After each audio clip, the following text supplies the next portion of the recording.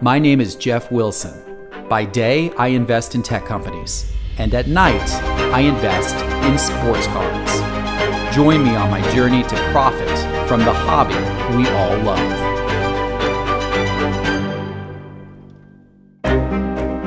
Hello, and welcome to another episode of Sports Card Investor. And this is a special episode because you are looking live at the 2019 National Sports Collectors Convention in Chicago. Of course, you're looking live if you are on YouTube. If you're listening to the podcast, you are hearing this live. You're hearing all the background noise here. But this is exciting. I am here at the National looking for great sports card investment deals, scouring the National for investment deals. Today's the first day of the National, and the National's off to a great start. I'm excited to tell you about it. The National started today with a fireside chat with Gary Vee. For people with VIP badges were allowed to go to that. And many of you know Gary Vee, Gary Vaynerchuk, has been quite the talk in the hobby the last few months because he is a fairly well-known public figure in the field of entrepreneurship, in the field of marketing. And he has some pretty strong opinions that sports cards are a good investment opportunity. And of course, his opinions align with my opinions because as doing a podcast and YouTube show on sports card investing, you can imagine that I agree with him that sports cards are in fact a really good investment opportunity right now. So he spoke to a crowd of a few hundred people when the show started today and made his points as to why. A lot of the points that he made today are similar points to what he made in an article on his blog a few months ago that some of you might have read. He said he really feels like sports cards are going to boom in value in the near future, that a lot of the people who were part of the junk wax era, such as myself, now have kids that are now in the age of wanting to collect sports cards. And the kids are going to kind of bring him back into it, and that is very true. That's exactly what happened with me, and that's also what happened with Gary. He's got a boy that's about my boy's age, and kind of brought both of us back into sports cards over the last couple of years. He feels that sneaker flipping, that culture, that some of those folks are going to move into sports cards, and he feels that as sports gambling spreads further across the nation, that it's going to kind of help get people further into sports cards, since obviously there's some kind of gambling elements of opening up a pack of sports cards and hoping you get a big hit inside. So it was a great talk. A couple of things he said specifically for people who are looking for specific investment tips. He specifically likes De'Aaron Fox a lot. So if you're looking to do some basketball investing, he feels De'Aaron Fox is a excellent investment opportunity. That's who he's buying a lot of right now. And he also thinks soccer cards are a good investment opportunity, even though he admits he hasn't gotten into them much himself. And I agree with him on that behalf. Sports cards are becoming more global. Soccer is obviously an extremely global game. And so why not open yourself up to a global audience if you're investing by investing in soccer? But you obviously have to know the game. And unfortunately, I'm not a big fan of soccer myself, so you're probably not going to hear a lot of soccer talk on this sports investor podcast or YouTube series. But I do think there's opportunity there. Gary agrees that there's opportunity there. And so that was definitely interesting to hear him talk about that. After his talk, I got the opportunity to go visit Gary's booth. Gary is actually set up here at the National Sports Card Convention, not too far behind me, kind of back over that way. And he's got his own booth where he's selling cards. I think I was his first customer. I bought a John Collins a Prism silver autograph off of him, and I bought a Mitchell Robinson Prism green PSA 10 off of him, and it got a nice photo with him. Those of you watching on YouTube see that on the screen here.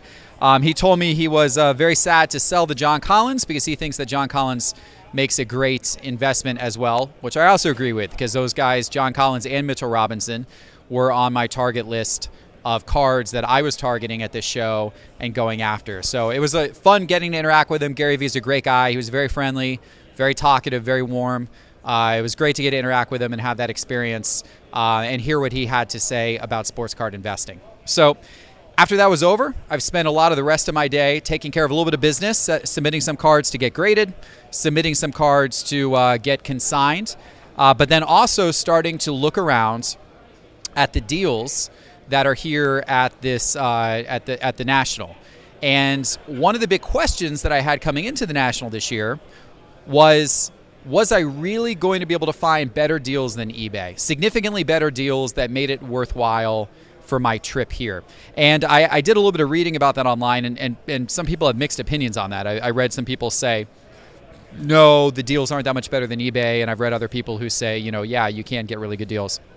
My experience so far on day one has been that I have definitely been able to find better deals than eBay. I have found some folks who have their cards listed for pretty cheap prices that are below what things are going for on eBay. I happen to know right off the bat because, as you know, if you've watched prior episodes, I have been buying a lot of Lonzo Ball, and I stumbled across a table that had a Lonzo Ball card, a flawless RPA of Lonzo Ball, that I had just bought the same card online a couple of weeks ago on eBay, and I felt like I got a fairly good deal of that card on eBay, and the card here was about $100 less than what I paid on eBay, and that's just what the guy's asking price was. So that was a substantially good deal, and kind of makes me regret that I didn't just hold off on the eBay sale and just come here and try to find that card. Other cards I found here, some people have their cards listed for a little above eBay's price. Some people have their cards listed for right around or slightly below eBay's price, but everybody is willing to negotiate. And that's a key. If you come to the National, be ready to negotiate, because everybody is willing to negotiate so you can get those prices down. And also, and this is, I think, a particularly important tip that I found true so far, people are willing to negotiate more if you're going to buy multiple cards from them. So there's a few dealers here that I have earmarked to go back to tomorrow that actually have several cards that I'm looking for of different players. And so my hope is that by buying a whole batch at one time, I can get them pretty far significantly down in price, pretty far significantly below what I would be able to find these cards for on eBay. And I think I'm going to be able to do that. I get the sense that people here are negotiable enough that they want to move product. These people, in a lot of cases, they came across the country with a whole lot of product in totes, and they are eager to move that product and not have to take all that product back with them. So I think that leads to a lot of opportunity to negotiate and to get some particularly good deals while you're here. So I'm looking forward to that. I've come prepared with this notebook that you see me holding now. I have been carrying this around with me all day, along with actually a rolling suitcase, which as I'm making cards purchases, I'm putting those in my suitcase. And the suitcase was very helpful as I was bringing cards to the show today to have for the consignment and that type of thing and the grading. But the purpose of this notebook is I have two purposes. So first of all, I had written in here. Well, we're getting an announcement. We've got 30 minutes left in today's show. Very exciting. All of the players that I've been targeting, I wrote down in this book. So, for example, here you go. You can see a list of all the different players' cards that I'm targeting. So very specific about the players that I'm going after. A lot of basketball, a few football players, but no surprise, Lonzo Ball. Obviously, talked about him in prior shows. But players like Mitchell Robinson and Jaren Jackson, and of course Luka from this last draft class, and a little bit of Jason Tatum and Donovan Mitchell and John Collins from the draft class before, and a bunch of other folks. And I'll talk why about the reasoning for these guys in particular in future episodes and some of the data that I saw that have me high on these guys. But the important point today is I wrote all of this down, all the cards that I wanted to target, wrote down prices that some of their common cards are going for, like Prism Silvers, for example. So I knew that as I was going to Boost, and I could instantly pick out if a card was a particularly good deal or not right off the bat. And then what I've been doing is, as I've been going around the show, I've been methodically going down the aisles in an orderly manner, so I know what booths I'm hitting. And I've been looking at the selection, talking to the vendor, and writing down the prices on certain key cards that I would be interested in buying. So as I'm finding cards that match those on my list, I'm writing the prices down of what they're offering those cards for, and I'm going to work my way through the show floor, or at least a good portion of the show floor, before going back and starting to negotiate and make purchases, because that way I can make sure that I am, getting the best deals I can find at the show. I want to make sure I don't, find some cards at the first or second booth I see and buy those cards, and then the next day, 20 booths down the line, realize I could have gotten those cards for a lot cheaper from a dealer who had them listed for less or was more motivated to sell. With a show this size, when you have this many booths, and the scope of this is just absolutely incredible, you really have power as a buyer.